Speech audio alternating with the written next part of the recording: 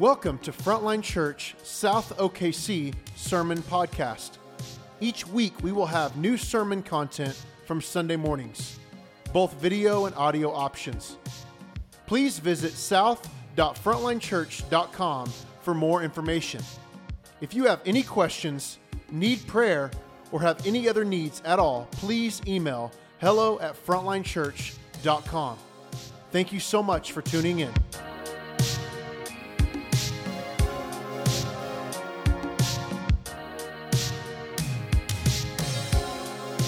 The scripture for today's teaching is from the book of Jude, verses 5 through 16.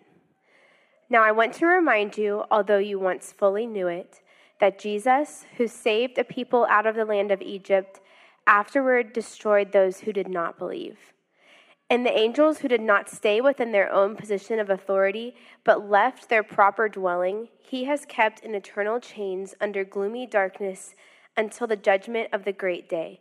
Just as Sodom and Gomorrah and the surrounding cities, which likewise indulged in sexual immorality and pursued unnatural desire, serve as an example by undergoing a punishment of eternal fire.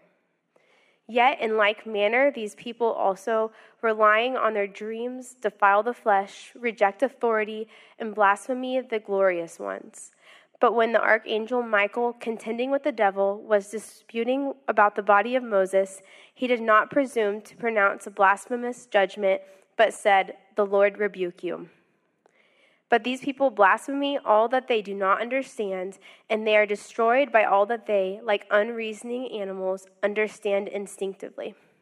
Woe to them, for they walked in the way of Cain and abandoned themselves for the sake of Balaam's error and perished in Korah's rebellion.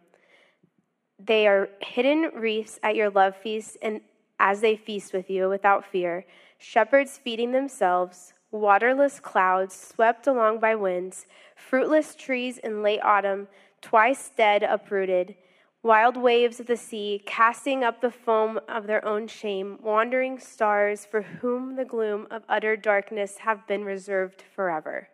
It is also about these that Enoch, the seventh of Adam, prophesied, saying, "Behold, the Lord comes with 10,000s of his holy ones, to execute judgment on all and to convict all the ungodly of their deeds of ungodliness that they have committed in such an ungodly way, and of all the harsh things that ungodly sinners have spoken against him.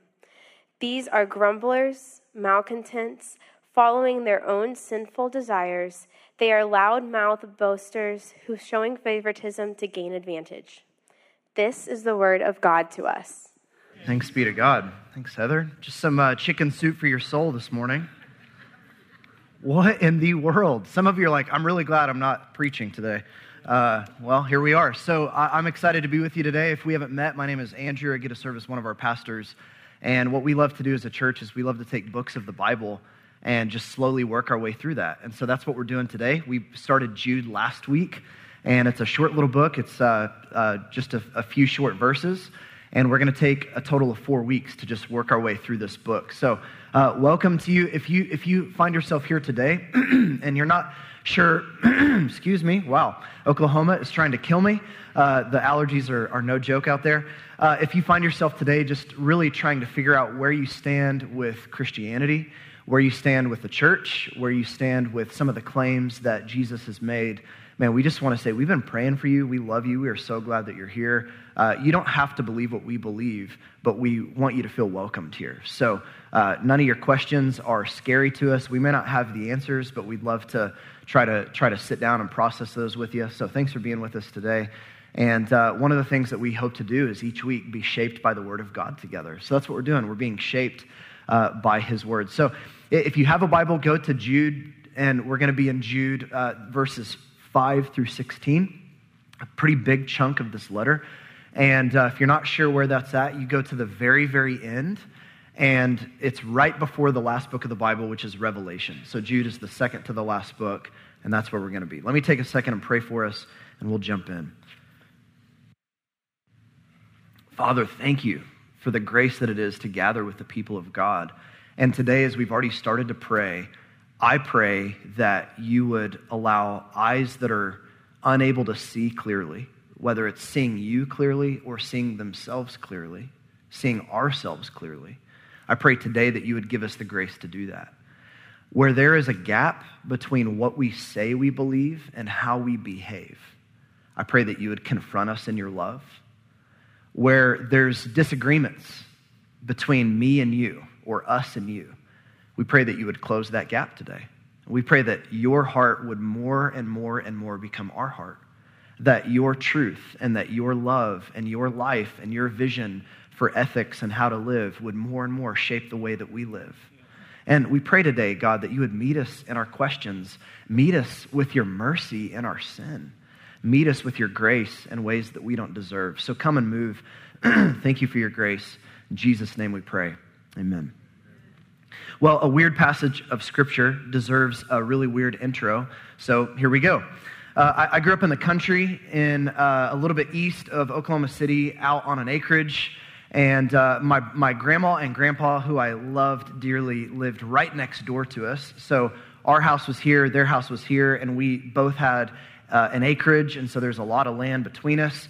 And there was a little dirt path between our house and their house because every day I would run down and hang out with my grandpa and my grandma and spend a lot of time at their house. And my grandpa, for some strange reason that I still to this day don't understand, would always buy these really weird animals. You know, we had the normal animals like goats and chickens and stuff, but we had weird animals too, like donkeys and big-horned mountain sheep. We had a pot-bellied pig or two. We had all these guineas. Do you know the bird, the guinea bird? We had all these guineas, and there's a whole other story about the guineas that we don't have time to get into. But one day I came home, and my grandpa had brought home with him 2 emu birds. Do you know what an emu is? An emu is basically like an ostrich, a little bit smaller, but still a giant bird, and more useless and more mean than an ostrich. They're really mean creatures, and he bought 2 of them. I'm not very sure why God even made emus. I don't know what purpose they serve in our world. Maybe they have a purpose, but he brought 2 of them home. And long story short, one day, my family was out having a burn day. If you grew up in the country, you know what a burn day is. We're just burning random stuff, you know. It's like, hey, who needs a trash day when you can just burn everything? So we're having a burn day, and we're out in the field, and all of a sudden we hear this blood-curdling scream. And one of the emu birds had attacked my little brother, Joseph. And my little brother at the time was 6 years old, was attacking my brother and pecked a hole in the back of his leg. There's literally fat from his calf muscle hanging out of his leg.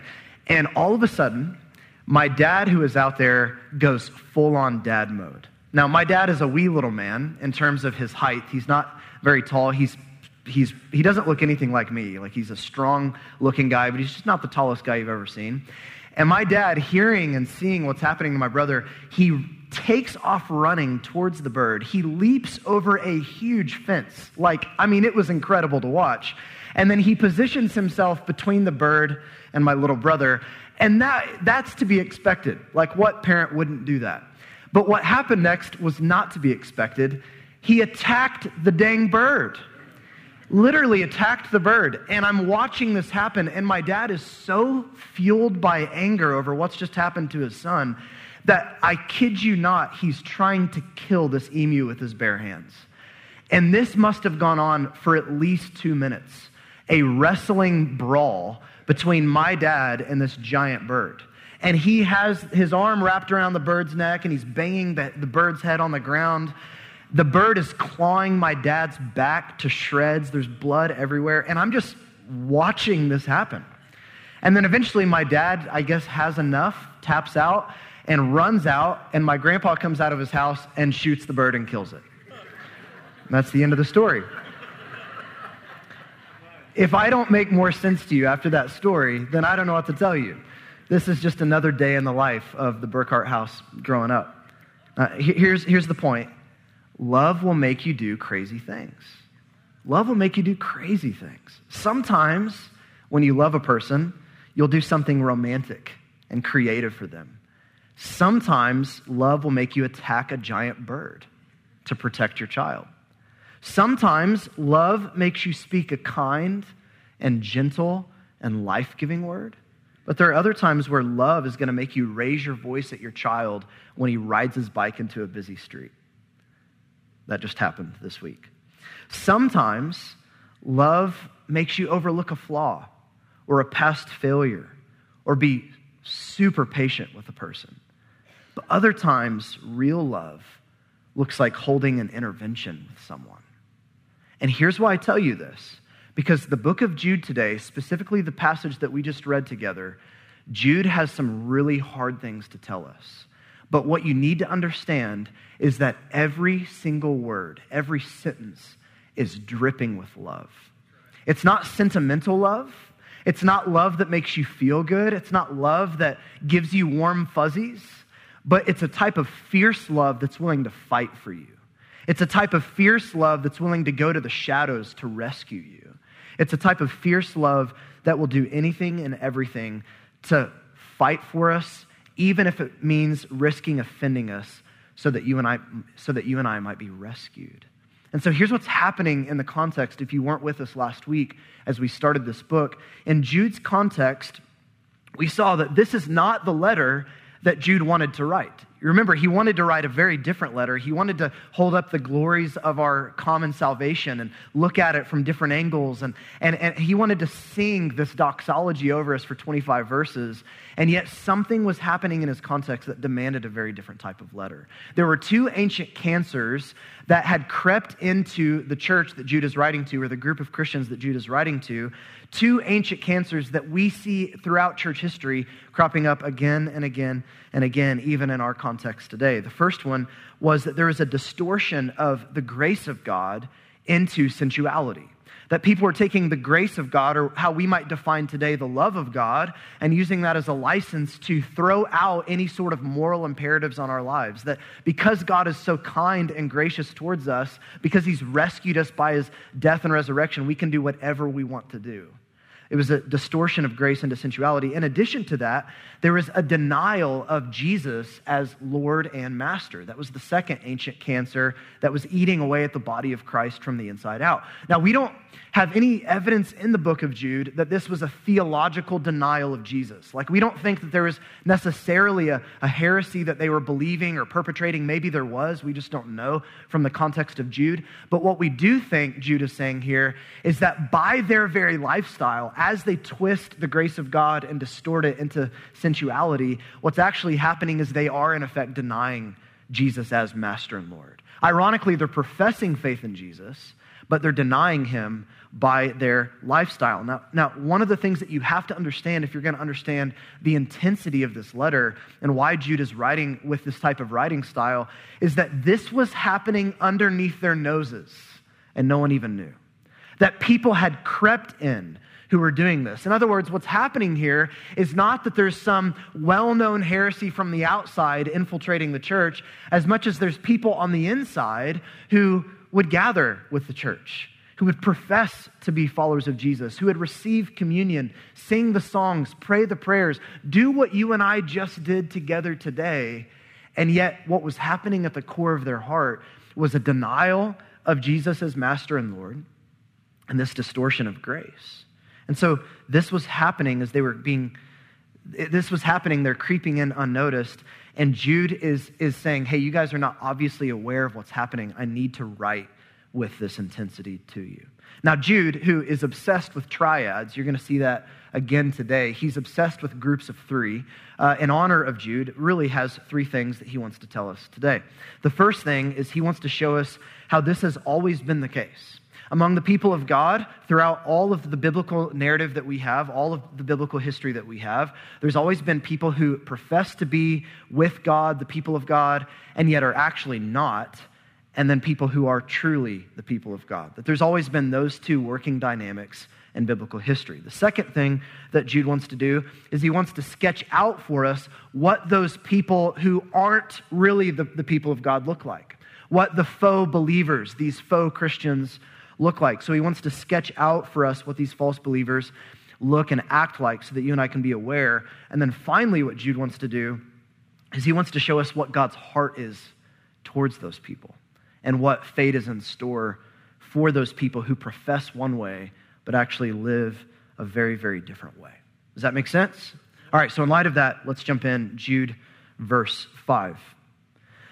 Now, I want to remind you, although you once fully knew it, that Jesus, who saved a people out of the land of Egypt, afterward destroyed those who did not believe. It's an incredible Christology that Jesus is the one who saved the people out of Egypt. It wasn't just God in general. Jesus in particular did that. He keeps going. And the angels, who did not stay within their own position of authority, but left their proper dwelling, he has kept in eternal chains under gloomy darkness until the judgment of the great day. Just as Sodom and Gomorrah and the surrounding cities, which likewise indulged in sexual immorality and pursued unnatural desire, serve as an example by undergoing a punishment of eternal fire. So what Jude does here is he gives us three different groups of people, and with each group, he's highlighting a specific set of sins, or there's a specific sin bend that corresponds with each group. So 3 groups, 3 sins. Let's unpack it together. Here's the first group, the people of Israel.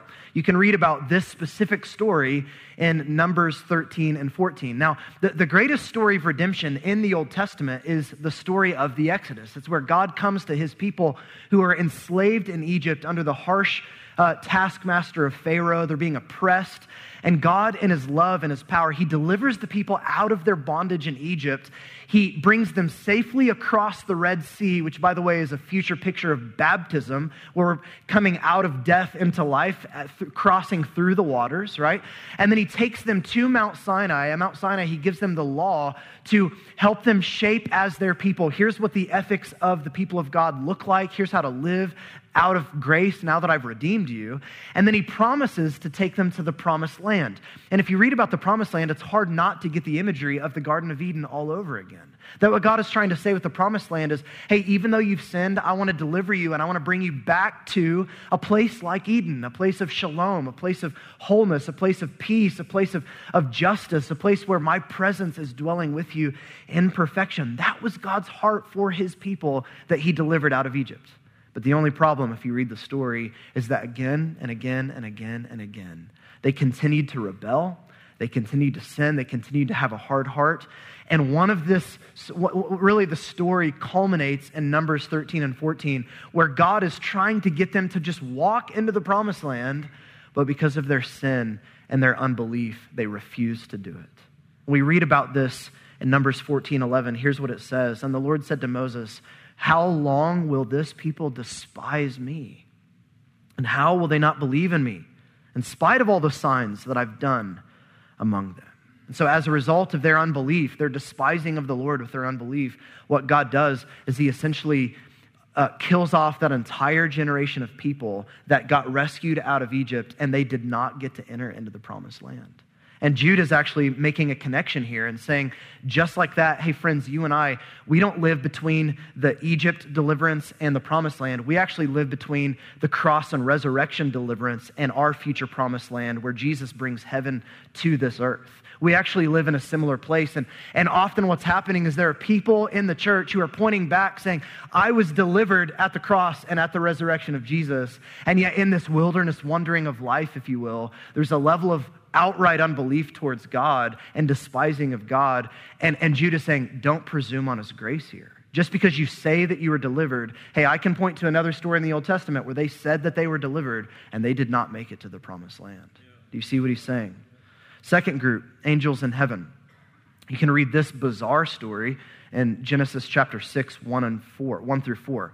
And this is a really interesting story where angels who were essentially established by God, according to Hebrews chapter 1, verse 14, angels are established by God to be ministering spirits that are sent out to serve the people of God, to even guard the people of God. That's what we know of angels. And yet these angels in Genesis chapter 6, they transgress their God-given limitations And what they do in response is that they find women on earth who they think are attractive, and these angels leave their proper dwelling place, and they enter into a sexual relationship with these women, and as a result, they're directly sinning against God. Now, that's weird and that's strange, but that's the story. And the point here is that God had placed them in a proper place, and they transgressed their proper place and wanted something more than their God-given limitations allowed. And he's pointing to that same sin today.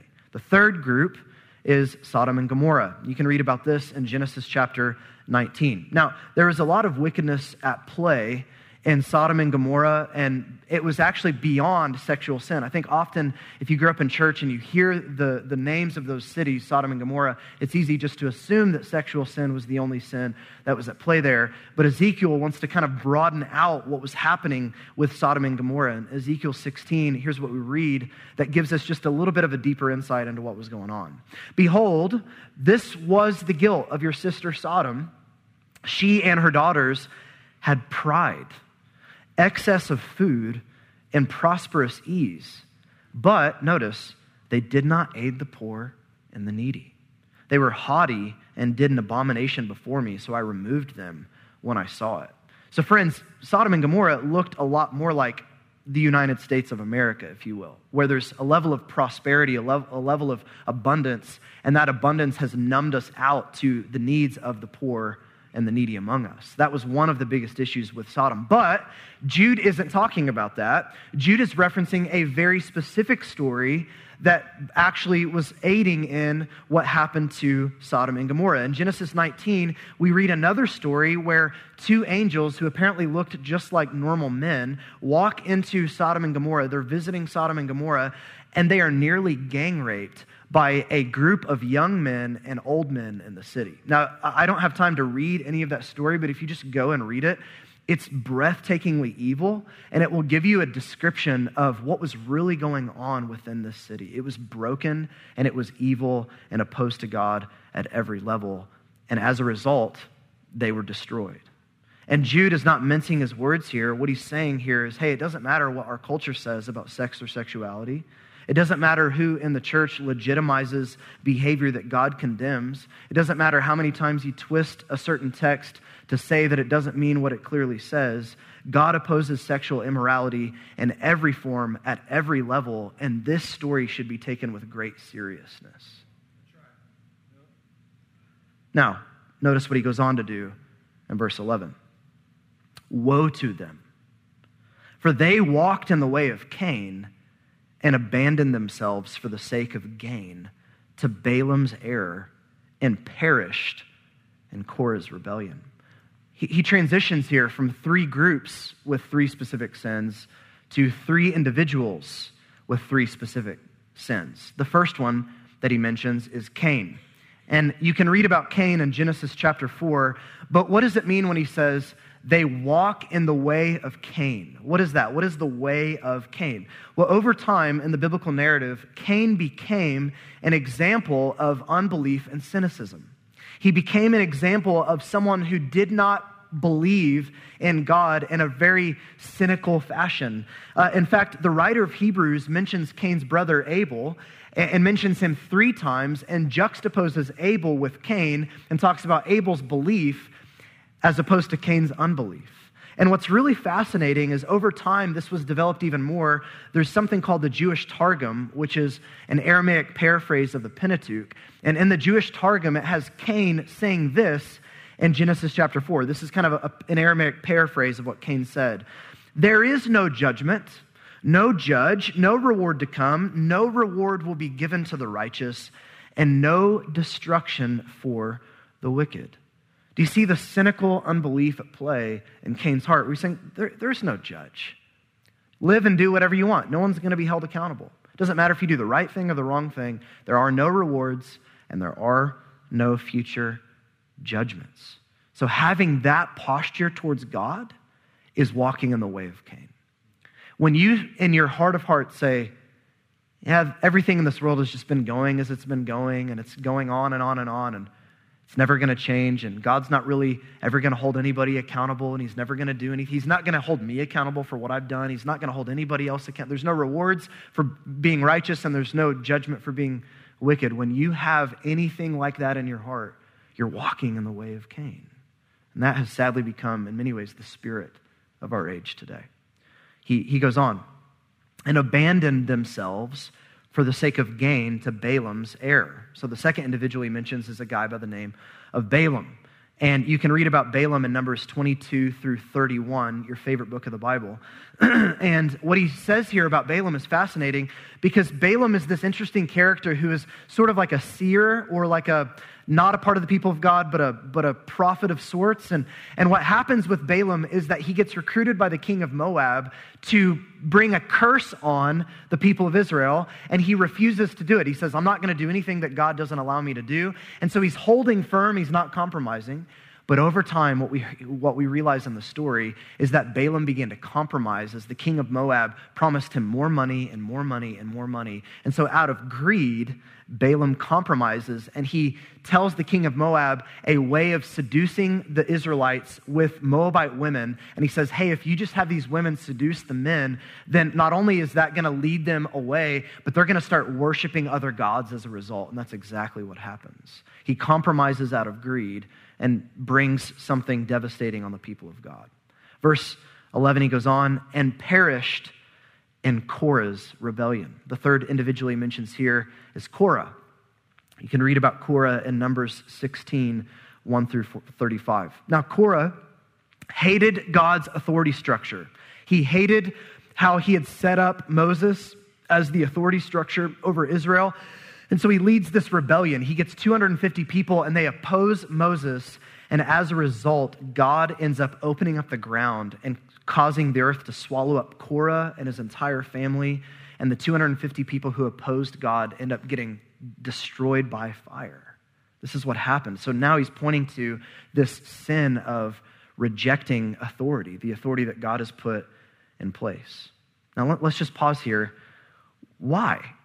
Why all the Old Testament tours? Why is he going through a Rolodex of Old Testament stories that in large measure for you and I today are somewhat unfamiliar to us? Why is he doing this? Well, Jude's point is that throughout the whole history of redemption, from the start of the story of Scripture till now, there have always been people among the people of God who are not actually the people of God.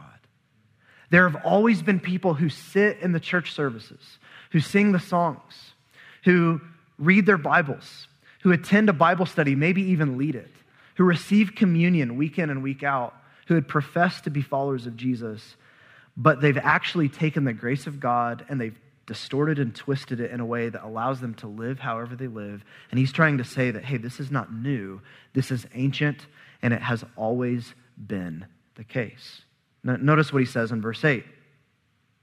Yet in like manner, these people, relying on their dreams, defile the flesh, reject authority, and blaspheme the glorious ones. He's taking those Old Testament stories and he's pulling them into the present. And he's saying, it's not just stuff that happened a long time ago. It's happening now. It's happening today. It's happening among us. And he's pointing to people who relying on their dreams. That could be literal, as in they're like literally having these words from God that they're saying are prophetic that actually are not prophetic at all. And it's against and opposed to what Scripture teaches. Or they're relying on this internal, whatever they feel internally is right for them. Doesn't matter what it is.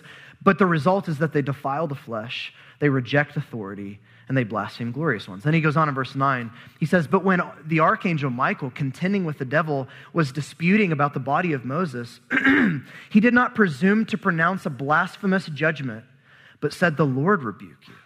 But these people blaspheme all that they do not understand, and they are destroyed by all that they, like unreasoning animals, understand instinctively. One more story that he quotes here, and this time it's not from the Old Testament. It's from something called the Assumption of Moses, which is an extra-biblical ancient Jewish literature. We don't have the full copy of that today. We don't have the specific thing that he's referencing today, but this is like extra biblical Jewish literature that he's quoting from. And although it's really tough to understand what he's saying, and commentaries disagree for days on what exactly is being said here, the way that I understand it is that Jude is describing a story from this religious literature where essentially the devil shows up shortly after Moses had died, and they're debating about what happens to Moses. And the devil's showing up and basically accusing Moses of too much sin to be allowed entrance into the presence of God. That the devil's showing up and saying, Moses killed that guy in Egypt, and he's done other crimes, and he hit the rock out of anger, and he's done these things. So because of Moses' sin, he's not allowed entrance into your presence. And what's happening here is that there's this angel, the archangel Michael, standing to the side here. And this is like almost an exact replica of a story we have in our scriptures in Zechariah chapter 3, where the devil is accusing Joshua, the high priest.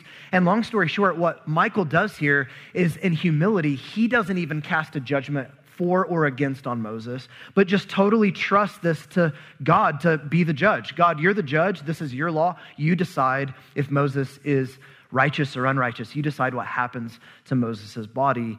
And then we have this response where Michael says to the devil, the Lord rebuke you.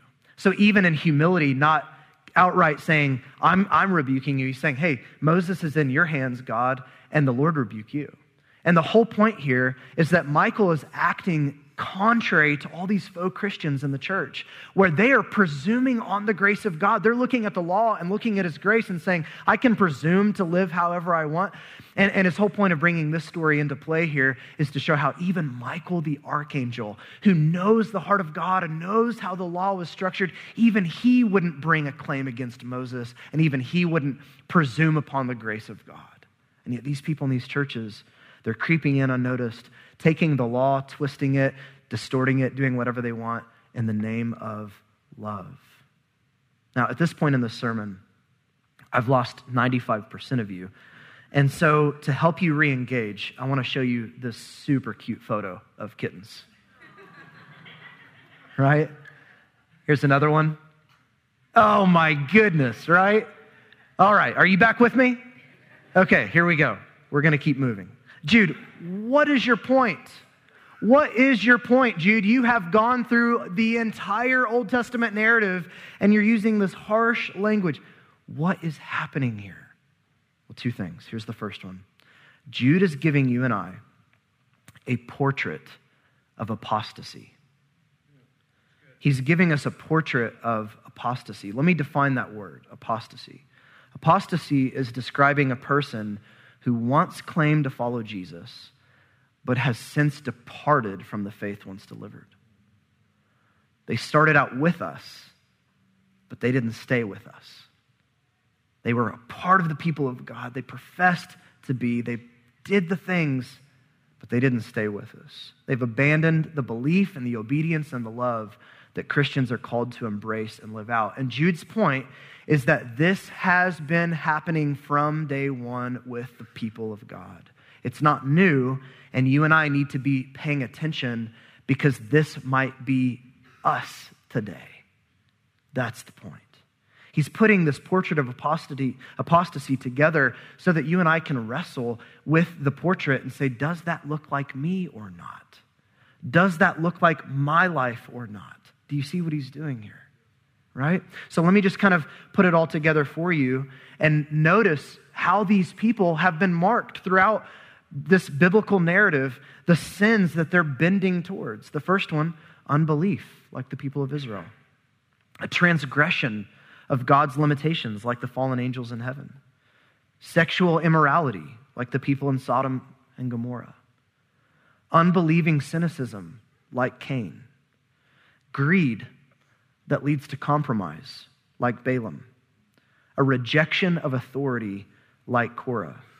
These are the people that have crept in unnoticed and are distorting grace and denying Jesus as master. You have to look at that list and ask yourself, and I've got to look at that list and ask myself, does that look like me or not? Because contending for the faith once delivered doesn't start by becoming a heresy hunter where you try to find all the heretics out there. Contending for the faith once delivered starts with me looking at me and starts with you looking at you. And specifically, he's writing to those of us here among us who claim to be followers of Jesus. And he's saying, does this portrait look like you?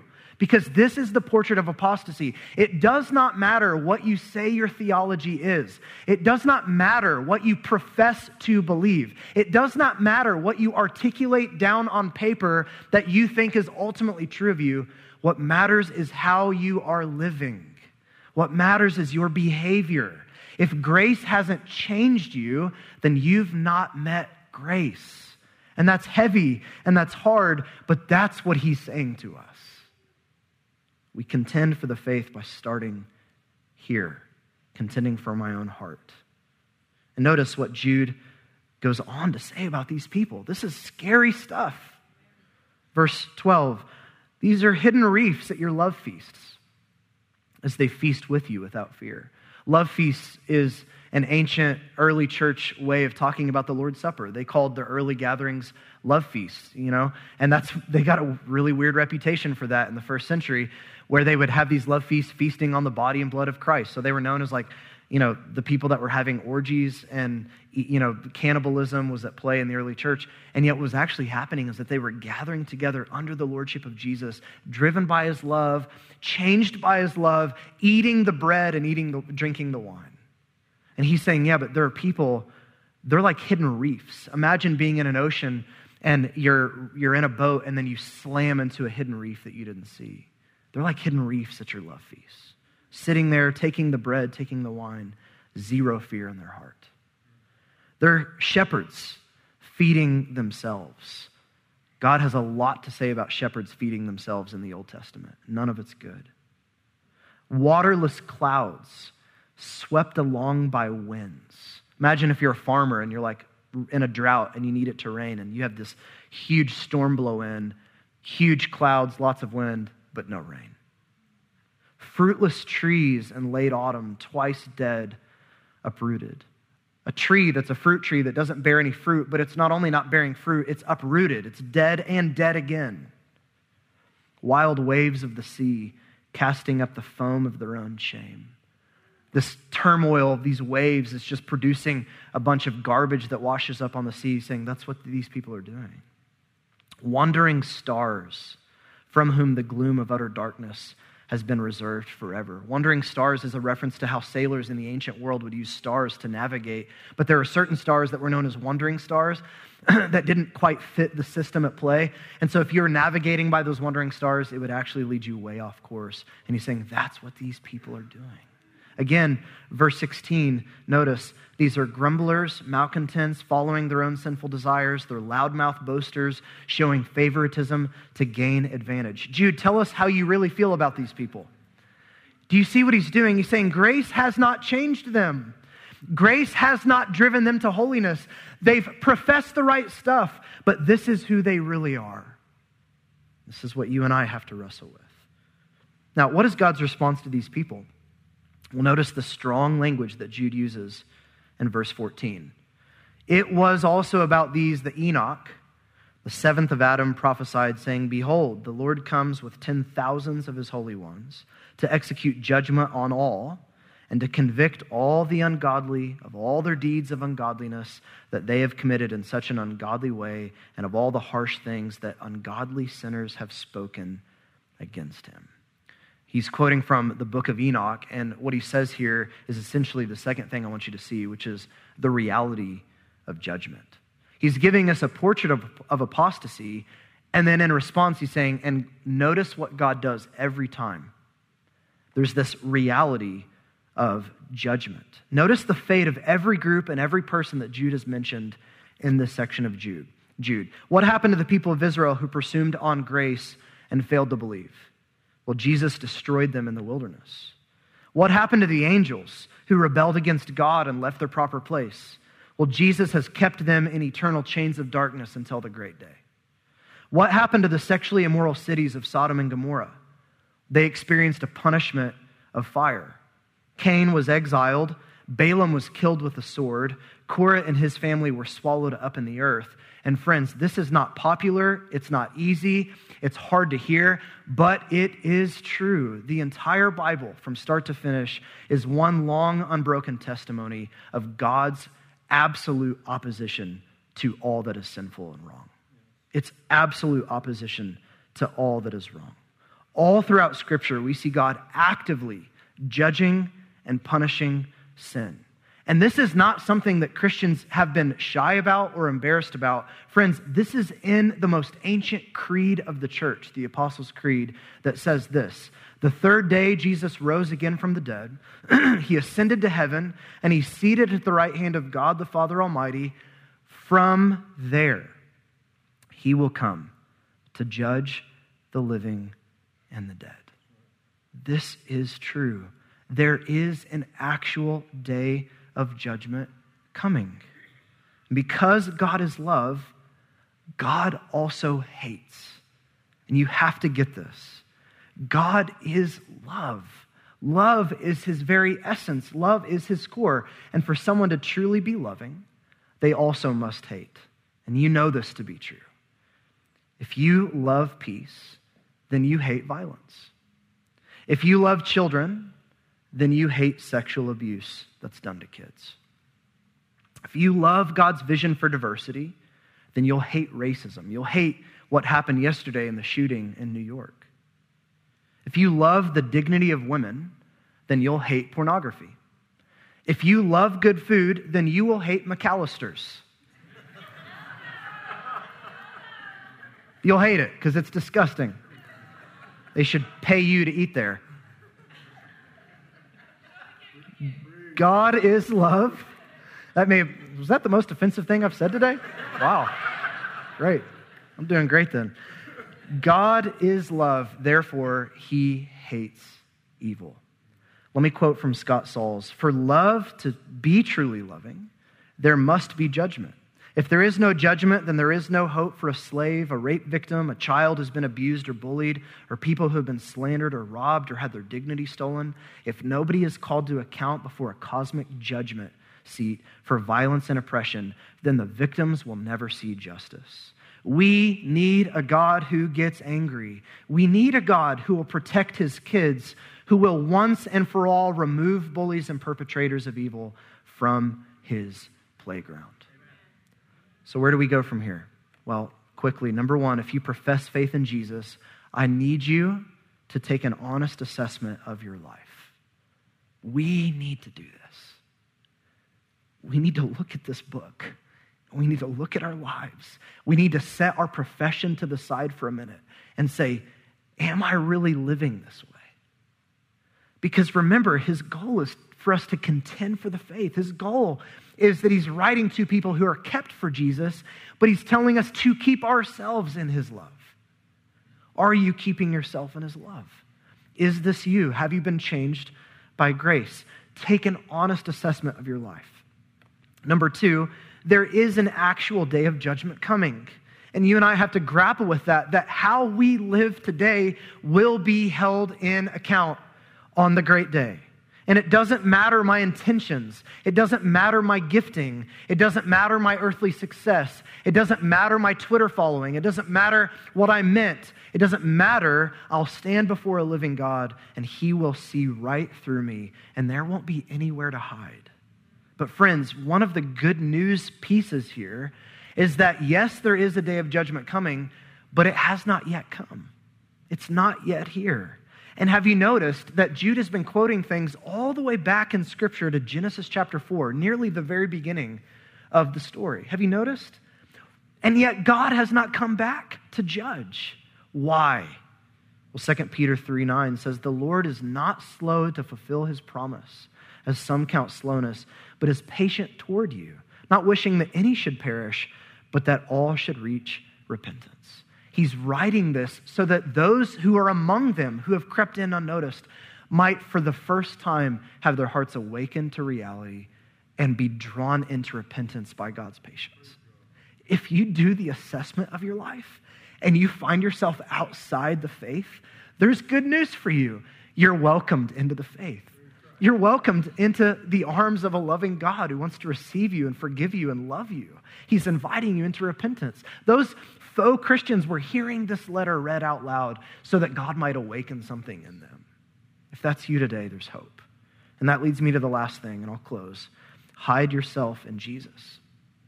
Yeah, it's true that the entire Bible is one long, unbroken testimony of God's opposition to sin, but that's only half the story. Maybe the bigger half of the story is that the Bible is one long, unbroken testimony of God's deep and unrelenting, unconditional love for every single person.